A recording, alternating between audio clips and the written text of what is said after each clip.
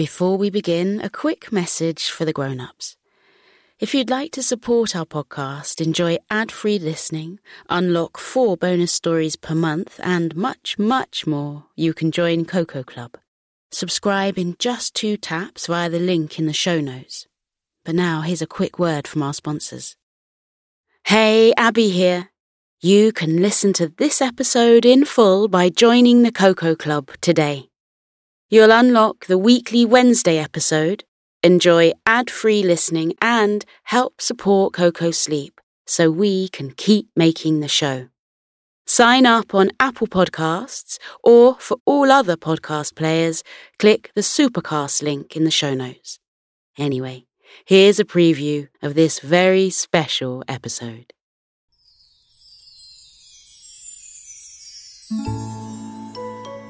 One summer day, in a house on a quiet street, a young girl rifled through her belongings in her bedroom. The young girl was called Emily, and Emily was due to start big school soon. She was so excited and couldn't wait to feel more grown up and be able to do more grown-up things. However, Emily believed that if she was going to become a grown-up, then that meant one big thing. She couldn't partake in childish pursuits anymore. She grabbed a cardboard box and sorted through the books on her bedroom shelves. Over the years, she had built up a great collection, and her bookshelf was full of short stories and fairy tales that her parents had read to her each night before bed. She adored these books. However, looking at them now, she decided that they were too childish to keep as she prepared to start big school.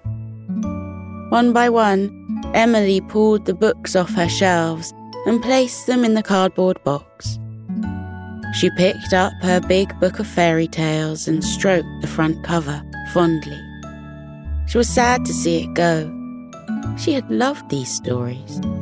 But she was firm in her decision and placed it in the box with the others, claiming out loud, "I do not believe in magic." Emily's words floated on the breeze fast. It travelled out of Emily's house, across the streets, through the trees, over the rivers and the lakes, between the flower beds and the toadstools, and landed in the ears of a fairy named Midnight. Fairies have a knack for knowing when someone stops believing in magic. After all, it is practically their duty to keep magic alive in the world, and fairies are often seen as the symbols of pure magic on account of their twinkling skin, their beautiful wings, and their magic wands. So when a fairy hears that somebody has stopped believing in magic, they take it to heart.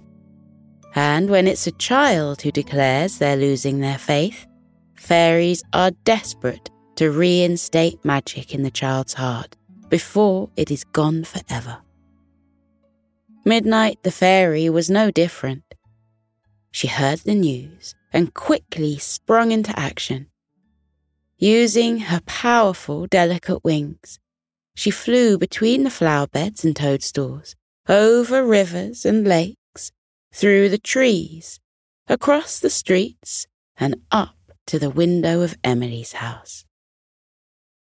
Midnight gazed through the window and saw Emily sitting on her bedroom floor solemnly. The young girl was packing away her toys into a cardboard box as if she were moving house. But Midnight had seen this scenario before, and she knew exactly what Emily was doing. Emily was clearly trying to eradicate anything she perceived as being childish. This included toys, books, and decorations. Midnight would have to act fast if she wanted to restore Emily's belief in magic before it was too late to go back. Midnight tapped on the window with her tiny fingertips, and Emily looked up with confusion. When Emily saw Midnight the fairy hovering outside her window, she gasped and rubbed her eyes in disbelief. Listen to the full episode by joining the Koko Club. Unlock the entire back catalogue of Koko Club exclusives and enjoy all episodes completely ad-free.